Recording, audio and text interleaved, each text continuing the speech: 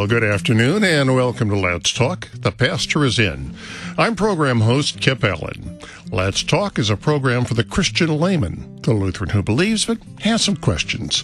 Well, the program's designed for someone, just like me. There's a lot I don't understand. No, it's not necessarily anything soul-shaking. It might just be something trivial that's been on my mind. And I discovered that rather than getting into a deep chapter and verse theological discussion, sometimes a casual front porch style talk with a pastor is the best way to understanding. And that's what this program is all about. Today's guest pastor is Andrew Preuss of St. Paul and Trinity Lutheran Church in Iowa. I have my questions. I'm sure you have yours. Now, you can send your questions by email at any time to letstalk@kfuo.org. Or you could call in during the program. If you're in the St. Louis area, it's area code 314-821-0850, or toll-free anywhere in North America at 1-800-730-2727. Pastor Preuss, welcome. Hey, thanks for having me again. Has your weather been as weird as ours? Here in Missouri, we have been getting all four seasons in the space of 1 week. Yeah, it has. We, spring weather in the Midwest is kind of like teenage boys and girls. When they date, they play with each other's hearts. Well, when I lived in California, we only had 2 seasons, summer and January. Oh yeah. Well, I guess where I grew up in northern Minnesota, we had 2 seasons. It was winter and construction. Yeah, you people grow really tough in Minnesota, I've noticed. You have to. Yeah, I suppose. That's you would. Yeah. At least in that respect, with the cold. Well, I remember when I lived in Iowa, I actually got frostbite twice. No kidding. Yeah, it was no fun. One, I was out doing it was right after the Iran hostage crisis. You may recall it back in, 79, 80? Yeah. And I was working for a radio station in Des Moines, and one of the hostages who'd been released was a woman named Katie Koob, who was a local girl. And they decided there was going to be a big parade for her downtown when she would go from the airport to the state capitol. And I was supposed to go give a live report from the corner. So making sure that I'd be there in plenty of time, I show up 45 minutes early. She shows up 30 minutes late, and the high temperature for the day was 10 degrees. Wow. And boy, I tell you, there is no pain like when you thaw out. I took my shoes off, and the pain was excruciating. Mm-hmm. Yeah, I guess I don't think I've never had the kind of your second degree, because they're like burns. You can have them in different degrees. Yeah. But I certainly have been frostbite. I've been frostbite before, not in an extreme way, but I do know that feeling when you're you can't really put it. They say you shouldn't put it under warm water. You got to just go in a warm spot and just wait for it to cool off. And it really, it hurts. Yeah, I put it in cold water, and it felt like it had been boiling. Oh yeah, I bet. Yeah. Nuts. So now that we've bored our audience with our weather stories here. Yeah. Great way to break the ice. Yeah, I like that. I have to remember that line. Well, something had occurred. As we just passed the Easter Sunday, and my wife and I decided that we would watch the new Jesus Christ Superstar. Mm-hmm.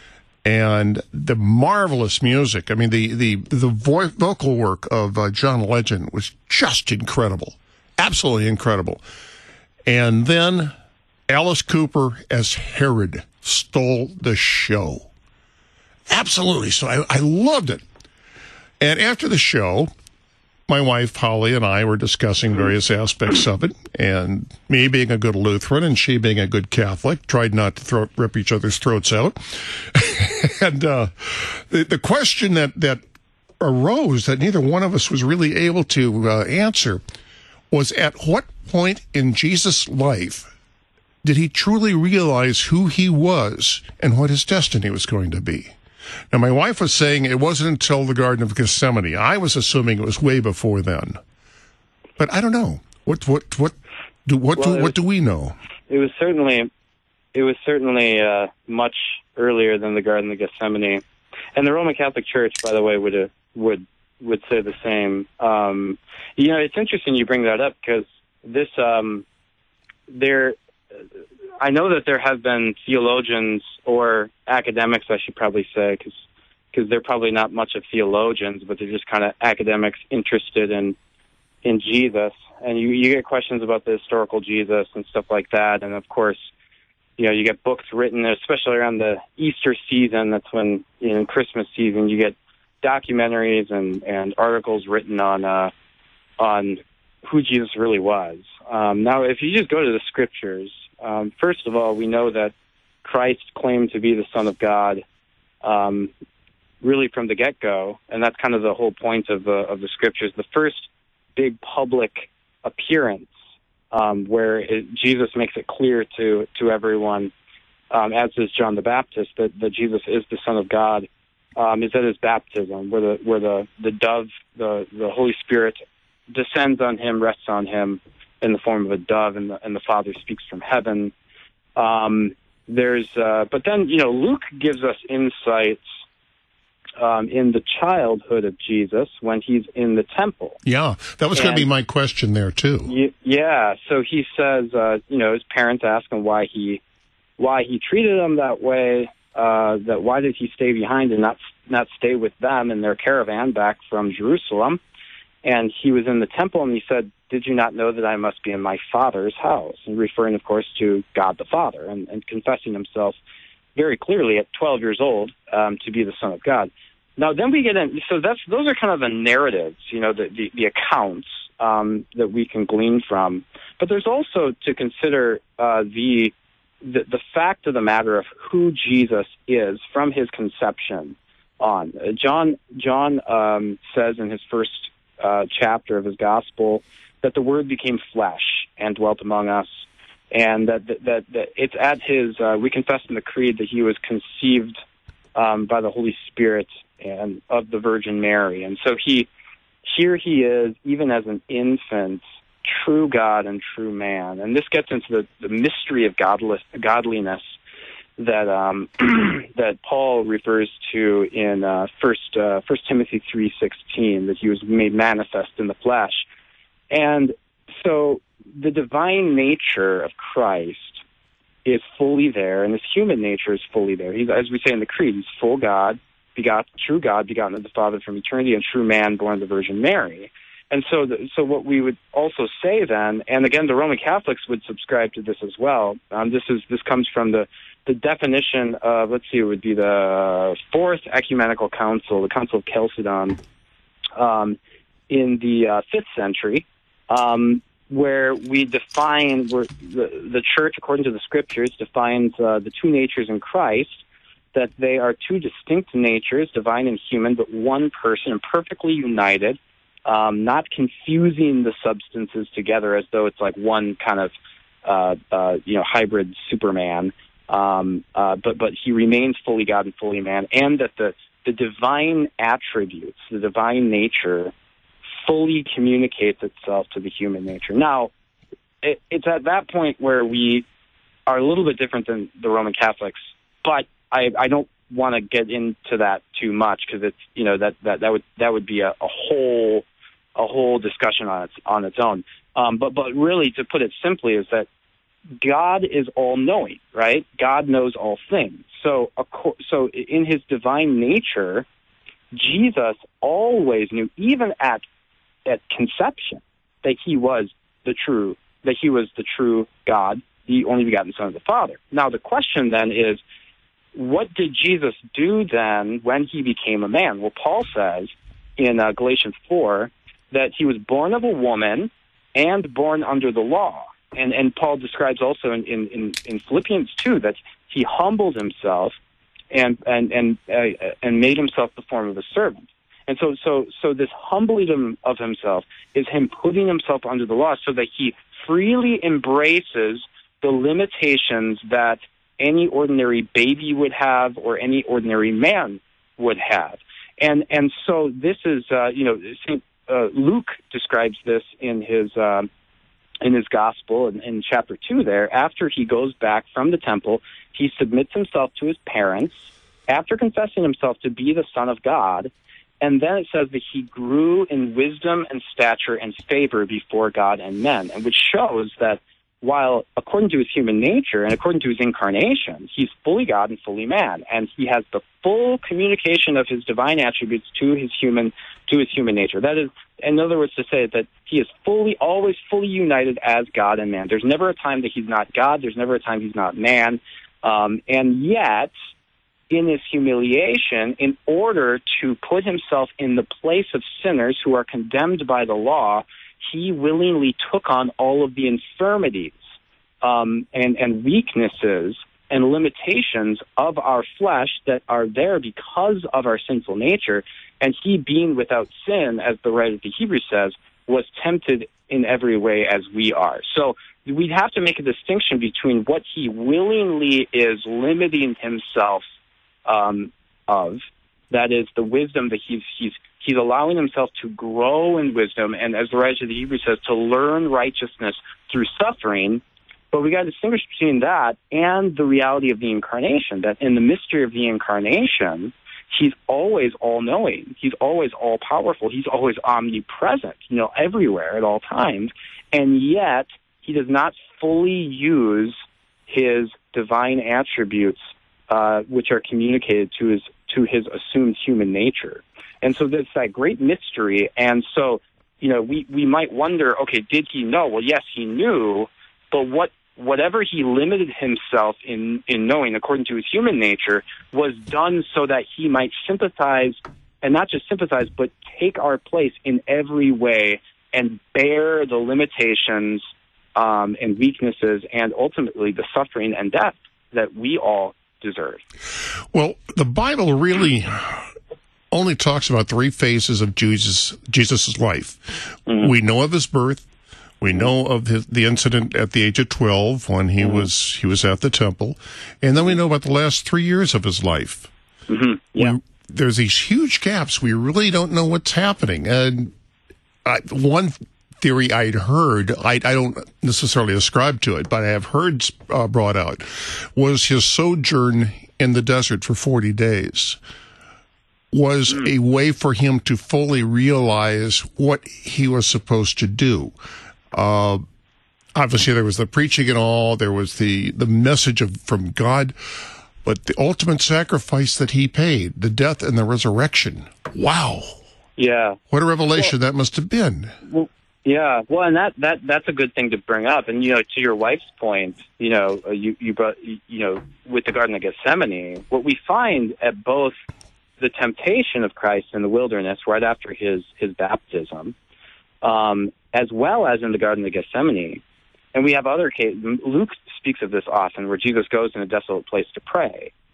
These are examples of Christ humbling himself, which means that he is willfully limiting to his human nature a full wisdom and knowledge, even though he has it fully.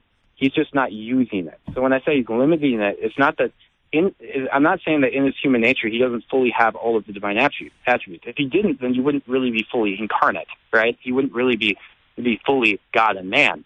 So he has it all. He just doesn't use it. And the reason he doesn't use it, both in the temptation and in the Garden of Gethsemane, which are the two greatest examples of this, he's not fully using it so that he can be in the place of sinful man. So you look at the Garden of Gethsemane, for example. Well, first let's start with the temptation. What does he use to ward off the devil? He uses the word in every case. He says, "It is written, it is written." And so what he's doing there is he's submitting to his own word. And this is part of we call it his vicarious obedience. So this vicarious being he's in our place, and he's obedient to the word of God, which we were unable to do because of our sin. And so instead of just calling down legions of angels to get rid of the devil, which it would be in his power to do because he's full God, instead, in order to save us from the devil's temptation, he submitted to the word of God so that the word of God would then be a blessing to us when when we take refuge in what Christ has done. And then you go to the Garden of Gethsemane, he does the same thing where he says to God, if it be possible, take this cup from me. Here he is willfully experiencing the fullness of the fear of death that a man would have, except without sin. And that's something that we can't possibly conceive of. Because if you get tempted, your sinful flesh is already saying amen to the temptation, right? Mm-hmm. But Jesus didn't have sin, that's like the writer of the Hebrews says, and yet he still felt the fullness of that temptation and of that fear of death. And so what he shows there in the Garden of Gethsemane is that tremendous obedience, which is what we need in order to be saved, but we can't do it on our own. He does it in our place. And that obedience is not my will, but your will. That is not my will according to my human nature, which is by which I'm burying the weakness of the sinful flesh, but rather your will. And so so Jesus did not take on sinful flesh. Rather, his flesh was always pure, but he did take on the form of a servant, which means that he allowed himself to have these limitations and weaknesses and infirmities, and in the likeness of sinful flesh. So this is what Paul says in Romans chapter 8, that what the law could not accomplish because of the weakness of the flesh, of the sinful flesh, God accomplished by sending his Son in the likeness of sinful flesh in order to condemn sin in the flesh. So again, Jesus always knows, according to his incarnation, according to being both God and man, fully united, he always knows who he is. But in order to save us from our sins, he humbles himself to the point of obedience unto death, and thereby fully takes on our weaknesses and our infirmities and our sin and death. Well, at what point in his ministry does he actually explicitly say that he is going to die and be born again and to be raised from the dead? I know there are all sorts of hints. He says, I won't be here long, things like that. But when does he specifically say that he will be killed and he will resurrect? Yeah, when he is, you could bring it all the way back to the what he says to his disciples in John's gospel, like when he says to Nathanael, you will see the angels ascending and descending on the Son of God, on the Son of Man. Now this is a little bit more hidden of a message there, but then he goes on to talk about how he will be lifted up from the earth. You go to John 3 where he talks to Nicodemus, and he says that as the serpent was lifted up in the wilderness, so must the Son of Man be lifted up, so that all who believe in him will not perish. And then he says that God so loved the world that he gave his only begotten Son. Now, so that whoever believes in him will not perish but have eternal life. Now, when he says he gave his only begotten Son, he's speaking in the terms of giving as an offering, giving up his only begotten Son into death. And so, John, you have it very, very early on, and you also have then in the other Gospels, Jesus speaking very specifically, one example being after his transfiguration. You have him coming down and telling them that the Son of Man is going to be handed over to sinful men, and they will crucify him, and he'll rise again on the last day. He says, don't tell anyone of this vision until the Son of Man is risen from the dead, clearly referring to himself as the Son of Man. You have the example of the disciples arguing among themselves, and Jesus saying that if you think of yourself as great, then you must be a servant of all, because the Son of Man came not to serve, but to be served and to give his life as a ransom for many. We're all over the place. I mean, this gospel lesson for the historic lectionary this coming Sunday is John chapter 10, where he talks about he's the good shepherd, and what does the good shepherd do? He gives his life up for the sheep. So, as far as, I guess I'd have to open up my Bible right now, which I should have opened up, to see when exactly we see the first instance of him talking about his death and resurrection. I think it is before the transfiguration. I should know this, but he has a few different times when they really explicitly say it. So. Well, the other thing, and you brought up about how while he had power, he did not use it. But even when he did use it, he never used it for himself.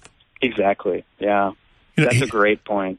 It really is. I mean, he had the power to do whatever it was he wanted. He was wandering in the desert, and had he given into the devil's temptations, he could have done it. And certainly on the cross. But he never helped himself. He never did it for himself. What he did was he cured the sick. He let the blind see. He even raised the dead. And if that's not proof of God, I don't know what is. Well, exactly. Yeah. I mean, how do we know that? I mean, this goes back to the catechism questions that I go through with my catechumens that I went through too, as well when I was confirmed. Is one of the questions is, well, how do we know that Jesus is God? Because the Bible ascribes to him divine names, works, and attributes. So divine names like Savior, Lord, God, Son of God, Christ. These are all divine names, works. Like he said, he raised the dead, he healed the sick, he forgave sins, attributes that he knows all things, that he's able to disappear, in the midst of people. So this is how we know it. And this is when, where you do have some explicit passages in the scriptures that specifically say he is God and that he is man. But it's not just the names, it's also what he does. You can't see what Jesus does and not conclude that he is the true God, the true Son of God. And that's the real message of the Scripture. So, I mean, the Testament makes it very clear. The Old Testament sets it up, gives the history, brings us up to what's going to happen. And then the New Testament, this is the whole point. Yeah, he was here, and this is what happened. And I still have I won't say a problem. I won't say I'm awed, at the thought of looking at a 12-year-old boy, and knowing that this 12-year-old boy is the Son of God, and he's going to be crucified and raised from the dead. Wow. Maybe he didn't at the age of 12. I don't know, but he certainly indicated that he did. Now, obviously, Mary knew it, at least knew that he was the Son of God. Joseph certainly knew. Yeah, I would say that he did know when he was 12. But by the way, it was right before his transfiguration that Jesus, first tells his disciples explicitly about his death and resurrection. It was after he gave them, entrusted to Peter and the apostles, the keys. But anyway, no, he definitely knew. I mean, you look at the context there in Luke chapter 2. This is they go and they visit the temple, and Simeon, when he's a baby, and Simeon says explicitly to them, this one is going to be the cause of the rise and fall of nations, and that a sword will pierce through your own soul, speaking to Mary, and that one of the things too, like you mentioned, the Old Testament sets it up. Well, what is Jesus doing in the temple when he's 12? He's talking to people, and who's he talking to? He's talking to the priests, to scribes, to those who study the scriptures, that we know as the Old Testament. Well, what goes on at the temple? So the sacrifices, and the temple is all about that. It's all about these sacrifices that turn God's wrath away and turn God's anger away. And the scriptures are all about God providing the sacrifice, as Mount Moriah, where Abraham offered Isaac as a sacrifice. And then they call it the Lord will provide, because the Lord will provide the sacrifice. And so this is very clear throughout the Old Testament. And Jesus would have been talking about this. There's nothing else to talk about. There's other stuff, but that's really the center of it all. The center of Jesus' entire life and death, the entire reason why he was born, was to give his life as a sacrifice. So if Jesus knows that he's the Son of God, which he clearly does, as Luke explicitly says, that I must be in my Father's house, well, then he certainly knows what he's on earth to do as the Son of God, and that is to give his life up as a sacrifice. What a wonderful understanding. I mean, it's how a Christian can only be in awe of that. Mm-hmm. We've got to take a short. He certainly grew in understanding. I mean, that's true too. So, I mean, the extent of what he allowed himself in his humiliation to know, that, of course, is a mystery to us. I mean, the whole thing is a great mystery. It really is. And I think the fact that he did not use his power to in any way aid himself was to show that he truly understood and knew what the sufferings and the doubts and all the problems that mankind had. He knew. And then he had all this proof around here that he were the miracles that he did work. Yeah. And so I think that set the stage. Well, Pastor, we got to take a little break here, but there's a lot more to unpack here, and we got a lot more to talk about. All right.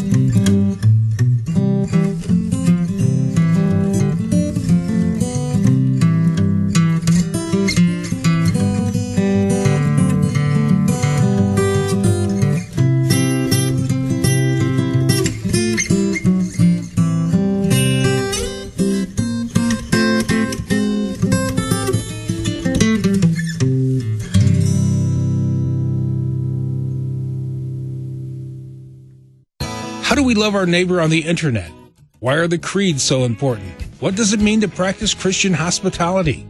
Questions like these are answered in every edition of the Lutheran Witness, the monthly magazine of the LCMS. The Lutheran Witness can help you interpret the world from a Lutheran Christian perspective by providing reliable, biblical reflections on the issues that you care about the most. Get your free issue at cph.org/witness. That's cph.org/witness. Proverbs 27:17 tells us, "Iron sharpens iron, and one man sharpens another." That's why weekday mornings at 8 a.m., two Missouri Synod pastors test their mettle against the Holy Scriptures, certain that not only will they come out better for it, but so will you. The sword of the Spirit is sharp to the touch, but you need practice wielding it. Check out Sharper Iron, 8 a.m. every weekday on Worldwide KFUO.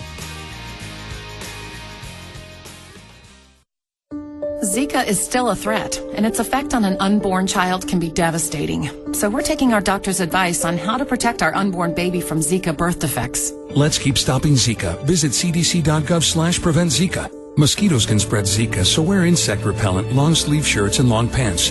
Dump standing water and use window screens or AC. I'm not taking a chance with Zika. Let's keep stopping Zika. Visit cdc.gov/prevent Zika. This message from the Centers for Disease Control and Prevention. Hi, I'm Pastor Mark Hawkinson, host of Moments of Assurance, here on Worldwide KFUO. Coming up on the next MOA weekend, I'm going to be sharing some thoughts with you about the temptations of Jesus in the wilderness. When the devil brought the tempting situations to him, he merely quoted Scripture. How about you? What does it take for you to conquer temptation when it comes? I'll talk about it this Saturday and Sunday on Moments of Assurance weekend at 7:45 a.m. here on Worldwide KFUO. We're known as the messenger of good news. In 1914, the assassination of Austria's Archduke Ferdinand set off a series of events leading to the beginning of World War I. While in the U.S., President Woodrow Wilson was determined America would remain neutral. A stance that began to erode in 1915 when, without warning, the British ocean liner Lusitania was torpedoed with 1,198 people, including 128 Americans, losing their lives. As events escalated, President Wilson gave an address later that year about the need to ensure that the armed forces were prepared to defend the country. After the address, he wrote, "There is a quotation from Ezekiel which I have had very much in mind recently." He quoted Ezekiel 33, which in part says, "He that heard the sound of the trumpet and took not warning, his blood shall be upon him, but he that taketh warning shall deliver his soul." Brought to you by Museum of the Bible. Well, welcome back to Let's Talk. The Pastor is in. I'm program host Kip Allen. Guest pastor today is Pastor Andrew Preuss. And you can join our conversation. Email us at letstalk@kfuo.org, or you could call in. And if you're in the St. Louis area, it's area code 314-821-0850. Or anywhere in North America, it's 1-800-730-2727. We've been talking about things that have been revealed, or questions that have been revealed or asked specifically as the result of my wife and I sitting down and watching Jesus Christ Superstar. Pastor, have you seen it? No, I've never seen it. Oh, you have to. You have to. It's marvelous. Yeah. I was never really a fan of Andrew Lloyd Webber, to be honest. I don't know if that's blasphemy or anything. But I saw the Joseph and the Technicolor Dreamcoat when I was 7. No, I was younger than that. I think I was like 13. It was a high school play, and I don't know. They never talked about God or anything, so I was just a little turned off. But so I just was.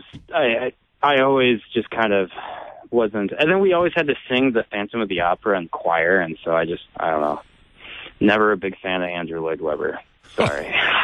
Well, I've always liked, of course, being a St. Louis, and you have to love musicals. We had the Muni Opera here, and that was just, when I was growing up, I mean, that was my standard date, as I'd take my date out to the Muni, and then we'd go out to a place called, oh gosh, what was the name of it? It's not around anymore, I don't think.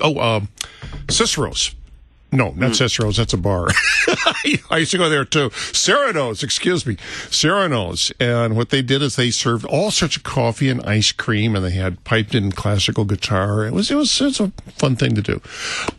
But I digress. The thing is that I really do enjoy those movies. I loved. As I say, I like both the original version that I saw. I've seen 3 versions. I saw the stage version, I saw the original movie version, and then I saw the one that was just released. And I have to say, the music is just incredible.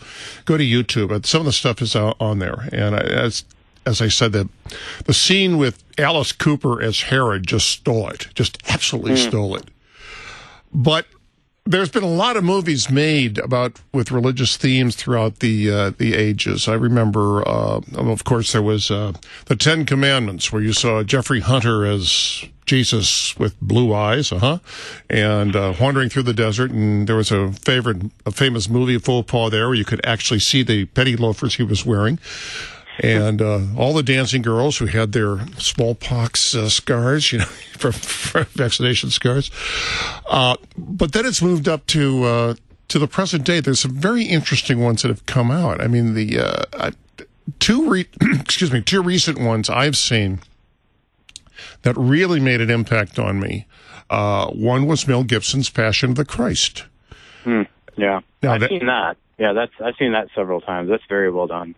Extremely well done, and it came in for a lot of criticism. Some of it, I think, was kind of silly. The one was, they're speaking Latin when they should be speaking Greek. Okay. And of course, there were some claims of anti-Semitism and fears that there'd be a wave of anti-Semitism. Well, that didn't happen. And I think Scripture is clear that the problem there was with the leaders of the Sanhedrin, who were nothing more than collaborators with the Roman occupiers. The rank and file Jews had nothing to do with the crucifixion, I don't think. Well, I mean, sort of. I mean, it's kind of, it's funny. I just preached on this on Good Friday. I talked about this very thing, that this was a huge, the one line, that was so controversial. Which, again, is just kind of, interesting that it's controversial, because it's not like Mel Gibson inserted it in there. It's from the Gospel of Matthew, when they say, his blood be on us and our children. And, the compromise that they made was, well, we'll just take it out of the subtitles. But you can still hear Caiaphas saying it on behalf of the people, and they just don't have the camera on him. But, they're showing Pilate, and you can hear Caiaphas in the background saying, knowing my Hebrew being a bit rusty, I could recognize the dama, the blood, being on them and their children. Now, the point that I made in my sermon was that, well, this is something that we should all say, because these are all over in our hymns during Lent and Good Friday. This is this I do merit, is the, oh dearest Jesus, what law hast thou broken? One other translation says, I crucified thee, I must make confession, all this stuff. O sinner, come thy sin to mourn, so vast and vile that it has borne Christ to this vale of anguish. Our sins are responsible for this. And so then that statement, his blood be on us and our children, becomes a very comforting statement to us. It's both in repentance and in joy, because in repentance we recognize that we are responsible for it because of our sins, and in joy because we actually have the blood of Christ on us in our baptism. And so let it be on us and our children, so because it saves us. But going, you're about whether it was the leaders of the Jews or the Jews. Certainly, you're right. I mean, it was the leaders of the Jews, and this is pointed out. This is pointed out, by the apostles. But Peter calls to repentance not just the leaders of the Jews. He calls to repentance at Pentecost.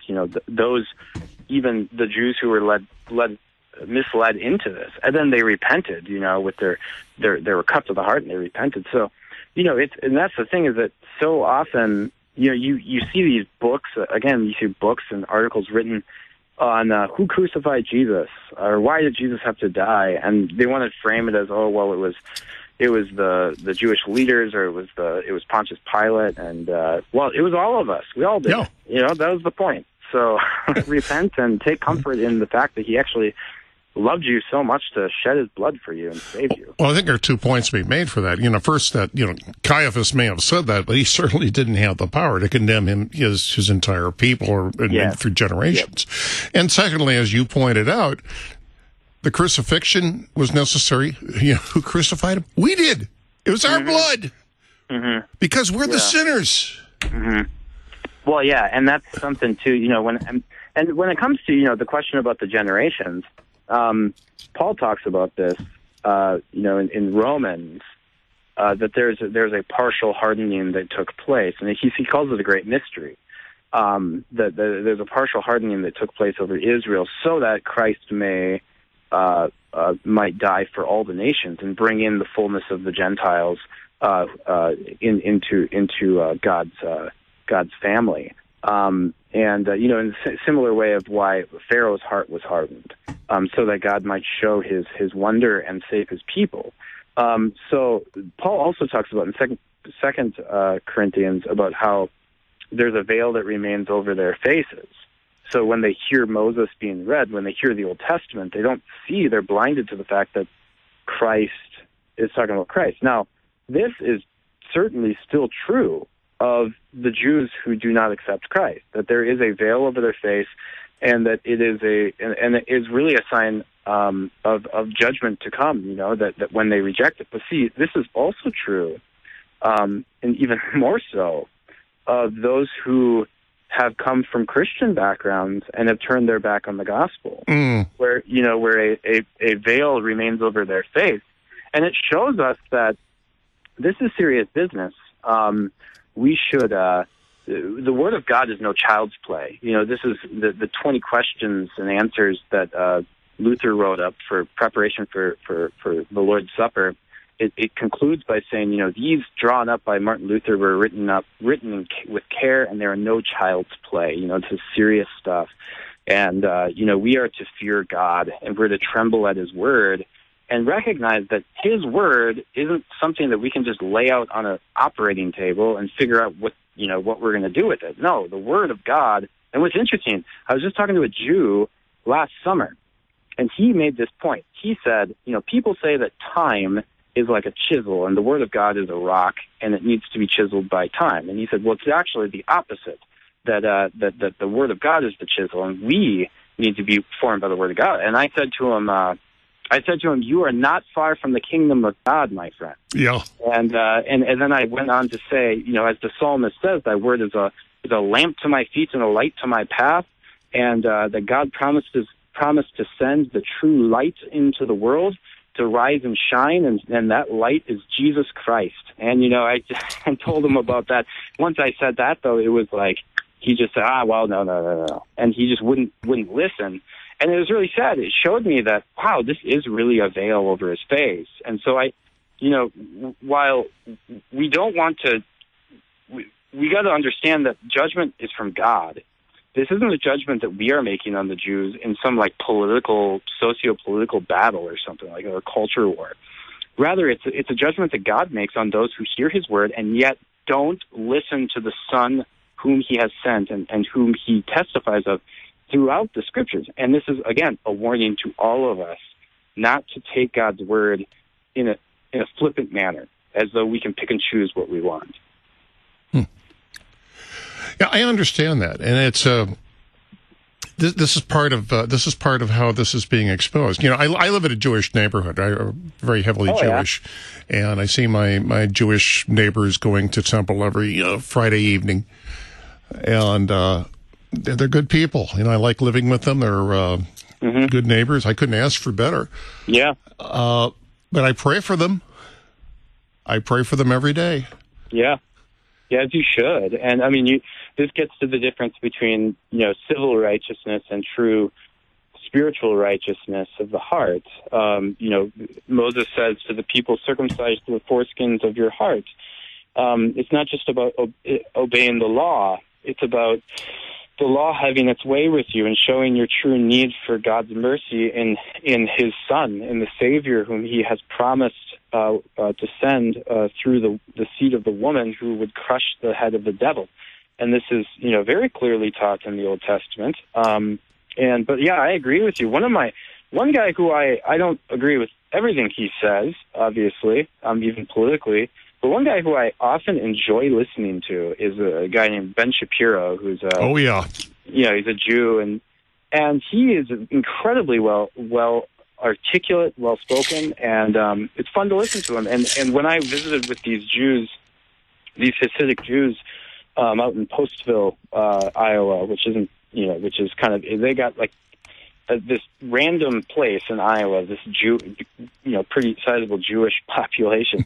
But I very much enjoyed talking to them. It was a lot of fun talking about the Old Testament, and it's a great opportunity to go back and learn your Old Testament and be able to bear witness to the Son of God in every conversation. But it's also a humbling thing, because it shows that, wow, in many ways they outdo us with how zealous they are and how righteous they are on the outside. Oh, I agree with you. I look at my neighbors. I mean, and they strictly follow the rule. I mean, they park their cars and they'll walk to the temple. They can't drive. Give an example. We had, I had this wonderful German Shepherd who sometimes had a bad habit of jumping the fence. And these two teenage girls had found him. And the address was on his tag, and they came to the house. My wife and I were both gone. So then they went to the next door neighbor and asked if they could write a note to leave on our door, because it was a holy day for them, and they couldn't write. And so what they did was they asked these people to write a note and leave it on our door, and then to tell us where the dog was. Another time, yeah, it is. Another time, the same old dog, this big old German Shepherd, he jumped the fence again and turned up at the synagogue at the temple. Oh, man. And the temple secretary called us and said, "You want to come here and get Conrad?" So that's really interesting. I mean, it shows that the things that Jesus was addressing are still issues. And like Christ said, how many of you, if you see that your animal, is stuck in the ditch, isn't going to go help, and get him out? And so, is it wrong to do good on the Sabbath? I mean, to bring someone's dog back to him, that's a good work. It's a good thing, and it shows how the law. This is the saddest thing that we see, both in the time of Jesus and even today, and not just with the Jews. I think this is just human nature. The human nature wants to be justified by the law, and they want to be run by just simply rules. That one of the things that, when they asked Jesus in Matthew, 24 or 25, what is the greatest commandment? And Jesus says, there's the two great commandments are love God above all things and love your neighbor as yourself. And, when they ask him what the great commandment is, I mean, they have 600 some commandments. Now, I always thought that these 600-some commandments were just a bunch of traditions that they made up. Now, they certainly had their traditions from the, like certain washings that they had to do. But when you look at these commandments, it's called the mishpatim, which means just the commandments or the statutes. And really what they are is they took out they compiled every commandment in the Old Testament, in the Torah, in the first 5 books of Moses, and just compiled them together. And so none of the commandments of these many 600-some commandments are contrary to Scripture. None of them are extra biblical. They're all in the Bible. The problem with it, though, is that when they strip them all out, they're taking them from their context, and the context of all these commandments is the gospel. So for example, take the 3rd commandment. In Exodus 20, when it talks about that you should work 6 days and then rest on the 7th, it then says, for God created the world in 6 days and rested on the 7th. And so what the point there is that it is to teach you about God and how he is, and that he desires rest for you. And you look at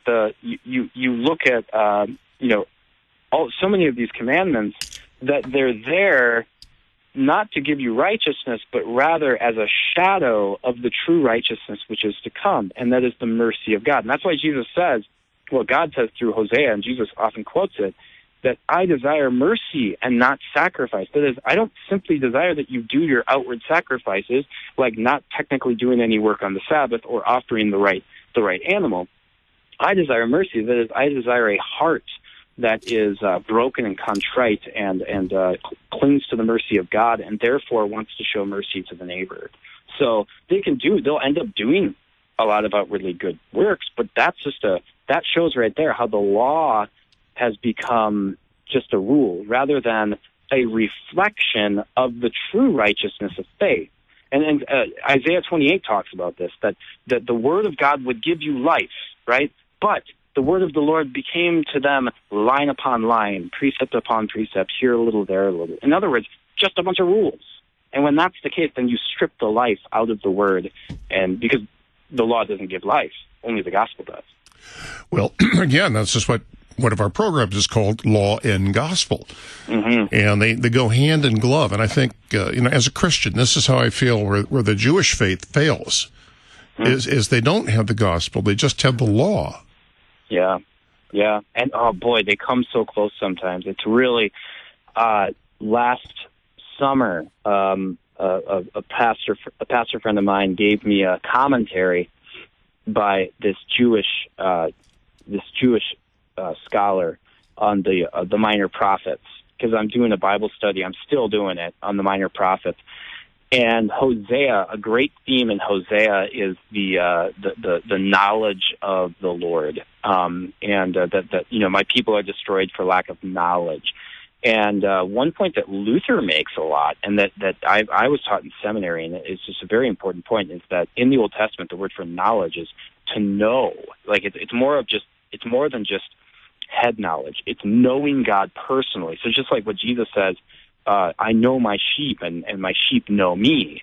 And I read in this commentary written by a Jew who does not acknowledge Christ as the Savior, and yet he's making that very point.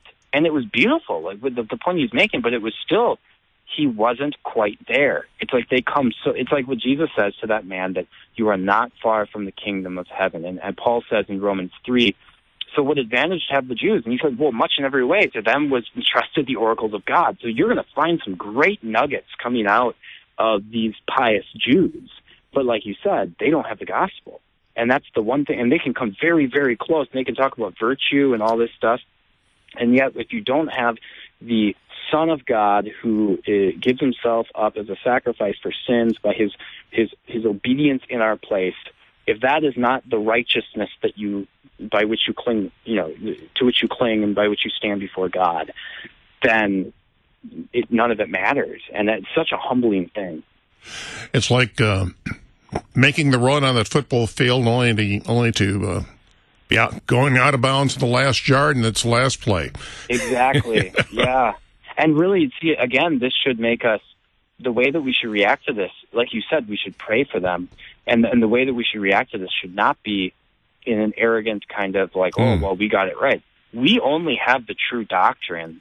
And this goes also not just comparing us with the Jews, but with other Christian denominations that have that hold to false doctrine, various types of false doctrine. If we have the pure doctrine, that's something that we should be very thankful to God for, because we don't have it because of our own merits. No. God is so gracious to give it to us. Well, had there been no Jews, there'd be no Christians. Yeah, that's true. You know, God chose these people as his own to in order to bring about the fullness of the Gentiles, the salvation of the Gentiles, which is our ancestors, who were a bunch of pagans. You know? Yeah. Well, that was the point. Is that the Jews were a very small group of people. Mm-hmm. All of God's people, all the people of the world, were the Gentiles. You know, there were many more Gentiles than there were Jews, and Jesus came for them as well as for the Jews. Yeah, exactly. And you know, it's I was on last week. I was on Sharper Iron with Pastor Fisk, and we were talking about Hebrews 11, and we talked a little bit afterwards. We were kind of texting back and forth, and we were still talking about the text. We were still discussing it even after the show. And he pointed out that when it says that by faith, you know, Moses was put in the basket because his parents saw that he was beautiful, that he was a beautiful child. And Pastor Fisk went and did some word study on that word for beautiful, and it shows that he's of beautiful descent. Because, you know, if you recall from the time of Joseph, you know, the Egyptians refused to eat with the Hebrews. They refused to eat with Jacob's sons because they were an abomination to them. You know, like they were looked down on and despised, and yet Moses' parents see that he's beautiful. That is, that he is a child. They're really what they're doing is they're trusting in the promise that God gave to their father Abraham, and so they're seeing through faith that he's a beautiful child, even though he's despised by the world. In fact, the world wants to throw him into the Nile and kill him. So yeah, definitely. God works through everyone. It's amazing when you just sit down and contemplate it. You know, like I said a couple of minutes ago, you know, the vast majority of the world then and now are Gentile, and that's the point that is so wondrous about this was how God used this one small group of people to save the entire world. Yeah, and you see how we see all the weaknesses of God's people. Psalm 78 very much brings this out. How, you know, they're always sinning, and then God allows them to be given up to their enemies, and then He saves them, and they call out to Him, and it's just constantly the same. And it's a great example to us that it hasn't changed. You know, I was just talking to my wife about this with, you know, every great mission, you know, expansion of the church, they're sporadic. I mean, these aren't happening by our own strategies and our own careful planning. It's all by the grace of God. You know, God was the one who caused the people of Israel to multiply greatly in the land of Egypt, and it is all the Lord of the harvest who makes sure that His word goes out, and that's what He did through His history of His people Israel, and now bringing in His true Israel, both from that true spiritual remnant, which is both from those who are born of Abraham according to the flesh, but even we who were born of you know, from pagan ancestors. He brings us all in to be one flock, so that there is one shepherd, and we are surrounded by gathering around the pure gospel proclaimed to us. Wonderful words and wonderful thoughts. And we are coming up, of course, this is going to be, this Sunday is what, the Shepherd Sunday? Yeah, for the 1-year lectionary. I'm not sure if the 3-year lectionary has the Good Shepherd Sunday this year. Let's see, I could look at it real quick here. Okay, we got about 30 seconds here. Yeah, no, it doesn't. I don't know when. Okay. So. Well, that's one of the reasons why we go to church is to learn these things. So. Yeah, exactly. Yeah. So, Pastor Preuss, I want to thank you so much for taking the time to discuss these issues with me. It's fun. I really enjoy the program, and I thoroughly enjoy having you on it. After all, the name Preuss has a long history here with the Synod. Yeah, that's right. Well, thank you very much. I'm honored to be on. So have a great day. Thank you much. All right. Bye. Okay, well, you've been listening to Let's Talk. The Pastor is in. Our guest pastor today was Pastor Andrew Preuss from St. Paul and Trinity Lutheran Churches in Iowa. I want to give a special shout-out and thanks to Pastor Emeritus Fritz Bowie for letting us use his recording of All Glory, Laud, and Honor for the theme song of Let's Talk. We'll be back next Friday.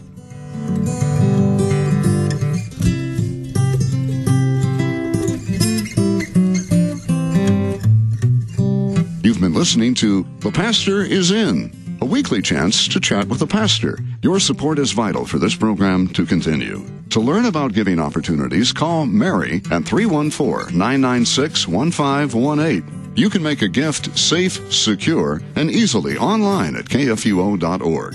Thank you for listening and supporting The Pastor is In on Worldwide KFUO. Hi, I'm Gary Duncan, the General Manager of Worldwide KFUO. In Romans 10:17, we read, "Faith comes from hearing, and hearing through the word of Christ." There's a great need among the people of this world to hear the word of Christ, a need to hear about the hope, love, mercy, and salvation found in Jesus. As a partner with us, KFUO becomes your voice to declare the gospel of Christ to those still in darkness. Jesus says, "As the Father has sent me, even so I am sending you." That's John 20:21. When you make a gift to KFUO, we together as one voice go out to the world and proclaim that good news of Christ through this radio ministry. Join us for Share-a-thon 2018, April 19th through 21st. Celebrate your radio station and enjoy your favorite host and guests during this 3-day Share-a-thon event. Again, Share-a-thon 2018 is April 19th through 21st on Worldwide KFUO.org and AM 850 KFUO in St. Louis, the messenger of good news.